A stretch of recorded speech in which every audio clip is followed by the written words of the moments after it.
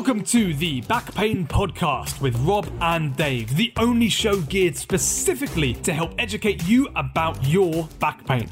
We talk to the experts to bust the myths, break down the science, and give you all the top tips for living pain-free. So, if you're driving to work, tidying the house, or even laid up at home in pain, we have something for everyone. Hello friends and family, and welcome back to the Back Pain Podcast. Now today is our first ever AMA, or Ask Me Anything, where we take your questions from listeners, from guests, from other people, and we answer them live on the show. Now it's just me today for our first one. We've had a really great list of questions, so thank you to everyone who sent them in. So stay tuned to find out more about acupuncture mats, when do I need a scan, what are red flags, and when should I look out for ones which may indicate that my pain could be a bit more serious, and should I push through pain with exercises, and many more. In other news, are you enjoying this podcast? If so, then please share it with a friend or share it with your family member, or if you want to, share it on your social media. Take a screenshot of an episode and post it on your Instagram. Remember to tag us at the Back Pain Podcast. It means the world to us knowing that people are enjoying our content, and it keeps us motivated to continue doing it. So thank you so much to everyone that shares it. Right, so we will start today with the first question that we've got here. I'll keep these anonymous, so thank you to everyone who sent them in. But question one says, I get benefit from using an acupuncture mat or an acupressure mat, but my osteopath has told me that it doesn't work and I should stop. Should I continue using it? So this is a really interesting question. It brings us back to the question of, if I get benefit from a particular intervention or particular method or a particular treatment and the evidence said it doesn't work, should I continue to use it? And this is something which we get asked a lot, I get asked a lot, and that goes for any, a whole range of different interventions. Now, the answer I often give to my patients is firstly ask them about that intervention. Is it something that's going to be potentially harmful to them? And then in that case, obviously, there's no reason to do it. However, if it's something which isn't harmful and they get benefit from it, and the key there is, what is that benefit? Is it a reduction in pain, which is fantastic? Is it an improvement in function? Again, also fantastic. Then that's often a good thing to do. Now, if that's at the expense of using some other potentially more evidence-based or more effective treatment, then again, that's not a good thing. But if you're using it and it improves your function, improves your mobility, and then allows you to do more exercise or more of the thing which we know is going to help you, then by all means use it. So that's kind of the approach I would take. But as I said, if you're using it at the expense of something which is likely to be helping you, then I would be careful. And again, and if it's dangerous, again, I don't want to list off any things, but if there are things which potentially could be dangerous or harmful, or if they're increasing pain, but you think it's doing good, then I would pretty much steer clear of those. Second question we've got is, why did we start this podcast? And I like this question a lot because no one's actually asked us this before. So now the reason we started this podcast is because Dave and myself love chatting, chewing the cud around back pain, musculoskeletal health, injuries. We love recommending treatments and exercise and things to patients. And this is kind of how we spent our weekends anyway, was just sat around chatting about back pain and various other things. I know that's really quite sad, but we thought, why not record it? And sadly, there is a lot of information out there which is not quite what people should be doing for their back pain. There's a lot of false information out there. So we wanted to kind of bust some myths, settle some truths, and ultimately break down what is a hugely complex topic into a lot more simplistic language. Now, there are so many podcasts out there aimed at medical professionals, be them chiros, physios, osteos, doctors, whatever, all around back pain and intricacy and paper reviews, and they go in really, a lot of detail, but that's not really appropriate for a lot of listeners or the people struggling with back pain. So that was what we wanted to do. We wanted to get those experts who are used to talking to other experts and then really break their language down and break their understanding down into much more simple explanatory frameworks which patients can take away and patients can understand and actually act on. So you guys listening who are struggling with pain can actually take some steps to improve it. And also we love doing it. This is something which, from my own knowledge, I've learned more in the last 12 months than I have done in my previous 8, 9, 10 years of practice, just because it put me in situations when I've been forced to ask questions or I'm forced to challenge my own biases and my own beliefs. So for my own learning, this has been really an invaluable year of learning as well, which is fantastic. Okay, question number 3. Tricky one.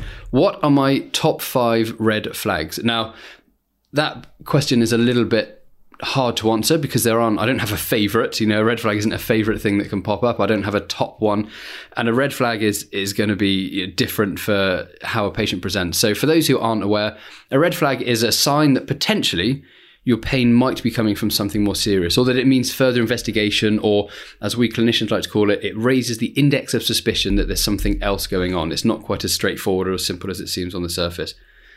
Now, there are a huge amount of red flags, and I'm going to list off a few, but I must give a caveat that just because you have something which I mentioned does not mean that it is something serious. It just means that it raises that index of suspicion, or that likelihood of that possibility, that it means that clinician has to stay a little bit more alert for it, and may potentially consider a deeper line of questioning. It might consider a referral. It might consider some further tests somewhere further down the line.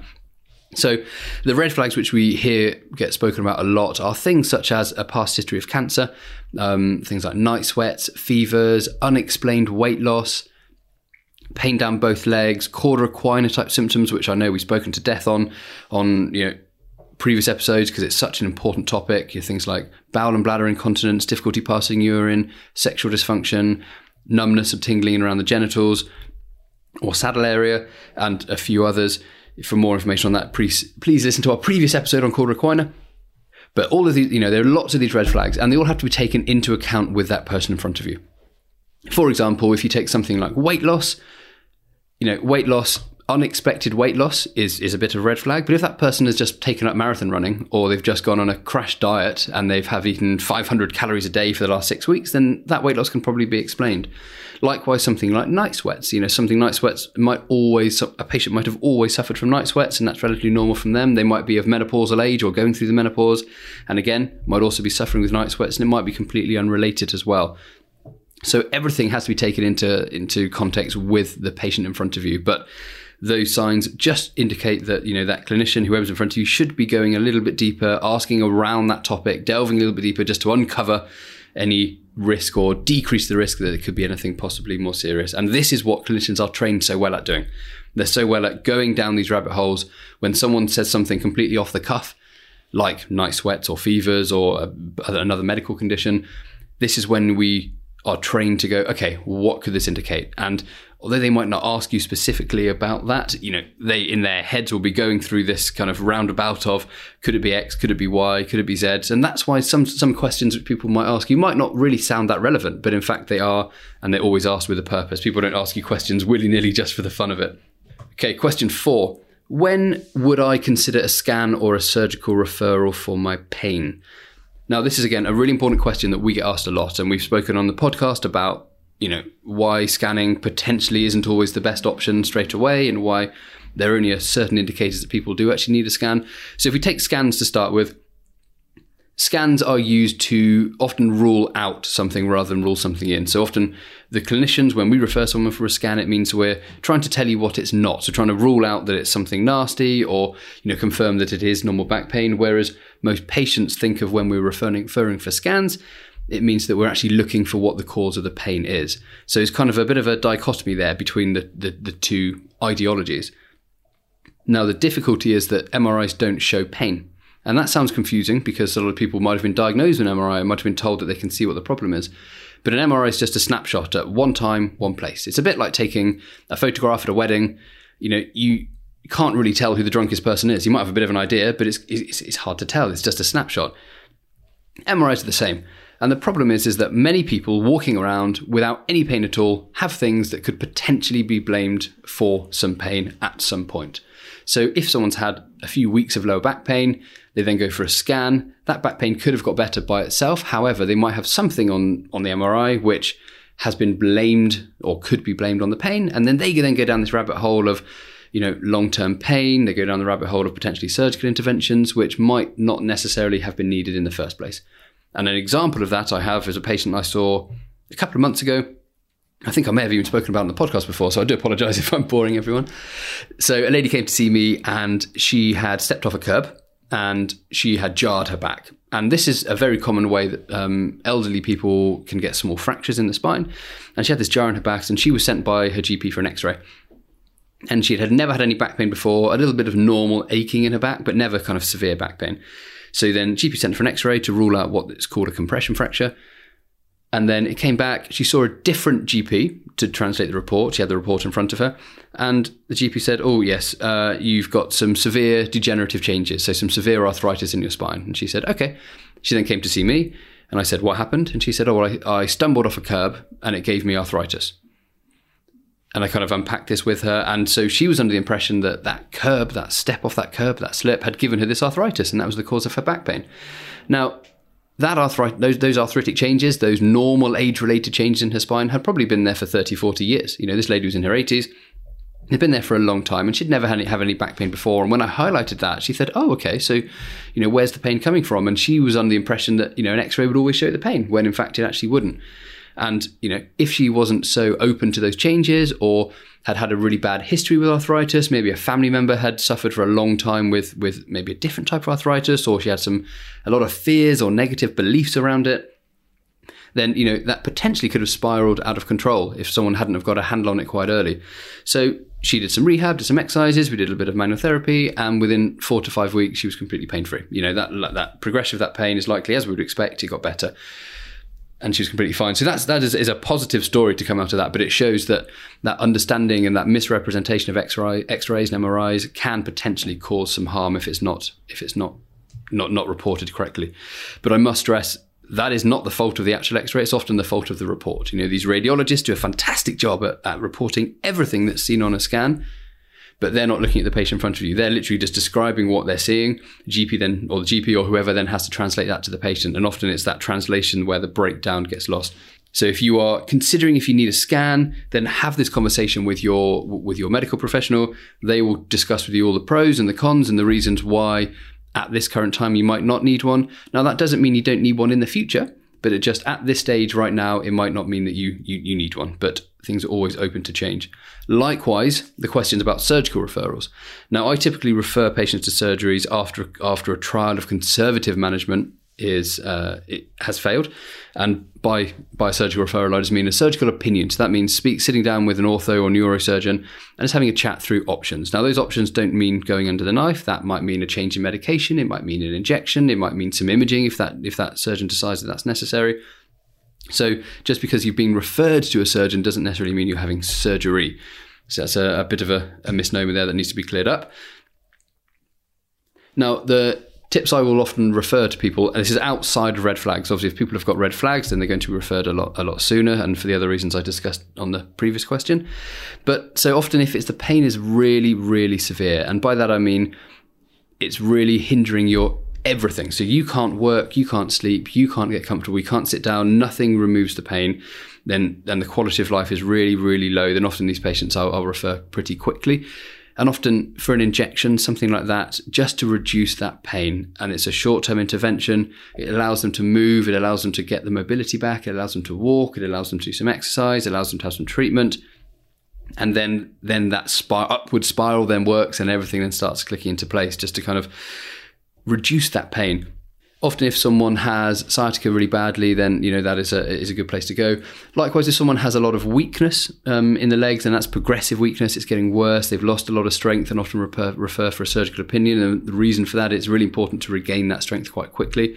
So if there is a lot of weakness, and by that I mean true neurological weakness, not necessarily due to pain, so that's things like foot drop, you can't lift up or point your toes properly, you can't walk on your tiptoes or your heels, then that for me often indicates a surgical referral. And there's lots of other reasons, as I said, outside of these kind of red flag type symptoms. Often I will have a chat with one of the local surgeons I know very well, actually Mr. Sundaram, who's been on the podcast before. I often ring him up with patient queries and we discuss the pros and cons for various interventions depending on the patient. So if in doubt, again, like with a scan, have a chat with your practitioner and go over those options. Most people working will know local experts as well who they can refer to or they've got working relationships with, and they will discuss all the pros and cons of a particular intervention. However, I would always advocate for a good trial if it's possible, a trial of conservative management first, just to help improve that mobility and that strength. Even if you do end up having surgery, if you've been doing exercises for the last 5 weeks, it's only going to pay off kind of in the future. So that's always something to remember. Next question, I forgot what number we're on, number 5 or 6, is should I push through pain? So this came in from our Facebook group, the Sciatica and Back Pain Support Group. Should I push through pain? Now we have answered this question before, did an entire episode dedicated to this. So should I push through pain when doing my exercises? Now what I like to see it as is do your exercise like going to the gym.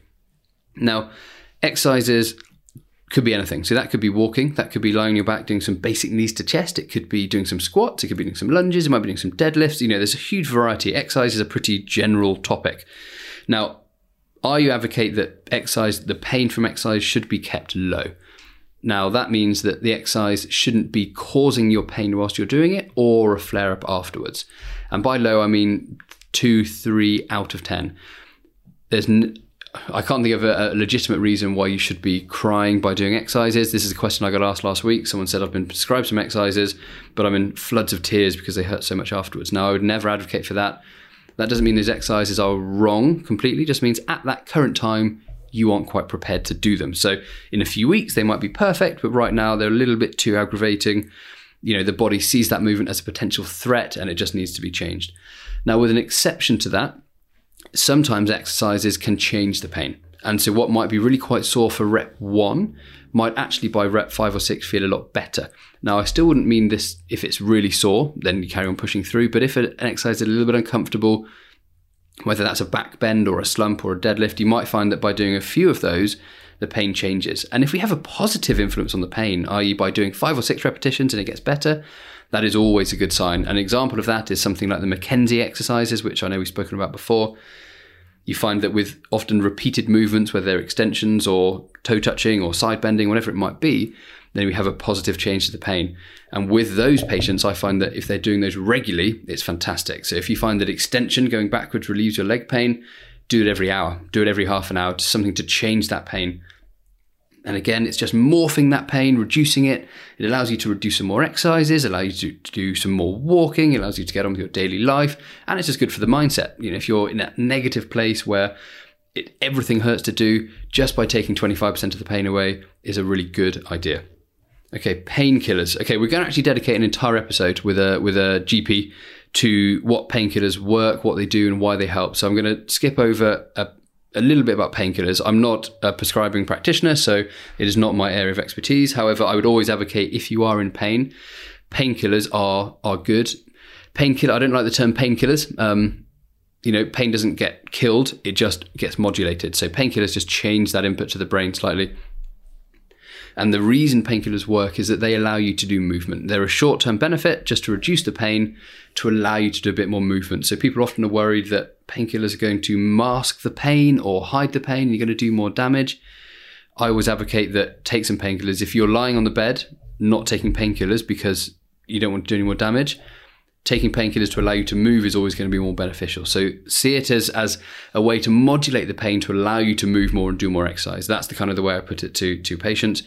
If in doubt about painkillers, go and have a chat to your GP, have a chat to a pharmacist, and they'll give you more details on what painkillers you can and can't take. Okay, what can my partner do to help? What can my partner do to help me with my pain? So this is something I discuss a lot with friends and family when they come into the clinic, when a wife or a husband or a partner or a child has come with a family member, and I often speak to them as well about what they can do. Now, the key thing here is helping that partner, and I use partner as an umbrella term, helping that partner or family member understand what pain you're going through and what you can and can't do.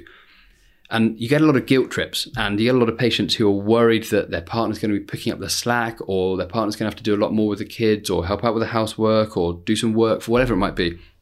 And that's a really bad place to begin.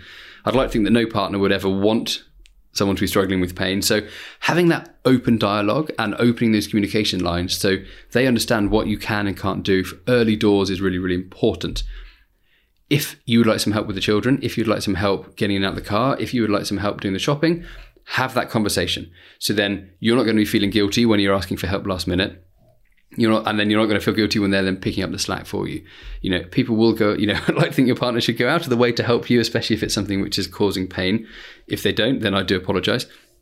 But I like to think that is usually the case for people that's trying to help. Likewise, getting people to and from appointments. Can you help drive them? Can you help walk them there? Can you pick them up after an appointment when they've had a consultation? Having that conversation is so important. And the problems I see when people come and see me, husbands and wives or whatever the relationship, and there's something not right, it's just that breakdown in communication. So talk to each other is so vital. Often a therapist or a practitioner can show you some assisted stretches or some assisted massage or something like that, which might be useful as well. So have that chat with your chirophysio osteo, and they can show you some techniques or some stretching exercises that may be beneficial.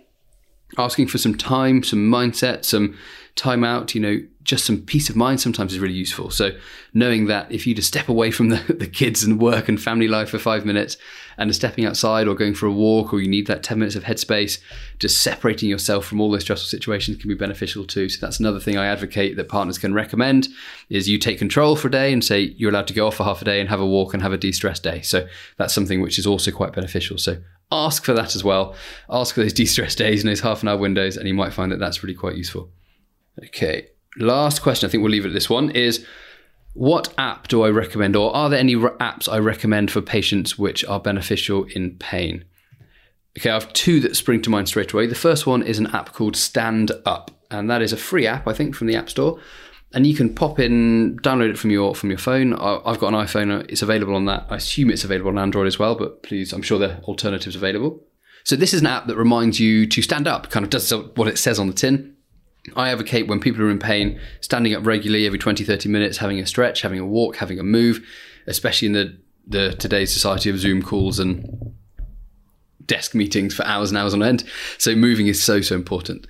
Download the app called Stand Up, and you can plug in your hourly schedules where you say, okay, I want you to remind me to stand up every 15 minutes, 20 minutes, half an hour, whatever it is, and it pings to your phone, your laptop, your watch, however you've got it connected. And it's just a simple reminder. It's very easy to sit there on Zoom for 2 hours and completely forget, and then go to stand up and be in discomfort or in agony. So reminder to stand up and sit down is really useful. It's like a little nudge. Someone's elbowing you. Also, goes back to the partner question. If you know you should be standing up and walking around a bit more, tell your partner. Another tip, make them elbow you when you've been sat on the sofa. Make them elbow you every advert break when you watch your television program. Just stand up and do a couple of exercises or do a couple of walking around the living room type maneuvers, just to help trigger that memory and trigger that movement. The second app I often recommend is an app called Headspace. And I think we've recommended this app so many times that they should probably sponsor us, but Headspace app is a fantastic app for mindfulness and mindset. I advocate it for people who have no idea what meditation is or mindfulness is. This is the app for them. It's something they'd like to consider it. Equally, if you're very experienced at meditation and mindfulness, is also beneficial as well. But it is an app where you can plug yourself in for 3, 5 to 10 minutes, and it takes you out of your headspace and it just clears your mind. It is a mindfulness journey. There's a free 10-day trial which you can go down an exercise every day, and it's just a little peace and quiet for 10 minutes. Now, the issue I have is I often fall asleep when I'm doing it, so I advocate doing it in the daytime rather than at nighttime. Otherwise, people will just fall asleep, and then that's not ideal. However, if you're struggling to get to sleep, that might also be beneficial. So using the app Headspace, and it's just a good way just to clear your mind. There are special programs on there as well for chronic pain. And once you've been through the 10-day trial, then you'll find that actually it's quite a reasonable cost a month. But there's lots of different programs on there from performance to childcare to, I think there might be ones on childbirth as well, right up to persistent pain and persistent back pain. So have a download, have a play, enjoy it. And if you are enjoying it, please let us know. So we love recommending things, and we love hearing that patients have benefited from them. So take a screenshot of you meditating, post it to your social media. Remember to tag us at the Back Pain Podcast, and we will do our best to share it. So thank you everyone that does that on a regular basis. So that's it from today's and our first AMA, Ask Me Anything. Thank you to everyone that submitted the questions via our Facebook group and via our Instagram. As a reminder, our Facebook group is the Back Pain, is the Sciatica and Back Pain Support Group. It's on Facebook. On there we have lots of people. There's about 4,500 people, all struggling, all need help, and there's lots of shared information, shared exercises, recommendations for local practitioners, and so much more. So please head on over there to check it out. And if you yourself are looking for someone to help you, head on over to our brand new website www.thebackpainpodcast.com. On there, we have a provider map where if you are struggling with pain and you're looking for someone who's been vetted and pre-approved by us to make sure that you're getting the best care possible, you can plug in your postcode or your address and you'll find someone local to you. Now, we're updating that weekly, so if there's not someone local to you, drop us a message and we will endeavour to find someone close to you and update the map with their location. As always, thank you so much for listening. If you've enjoyed this episode, please share it with a friend or on your social media. Remember to tag us at The Back Pain Pod or at The Back Pain Podcast on Instagram. So that's it from me. I hope you've enjoyed it. Take care, everyone, and have a wonderful rest of your day. Over and out.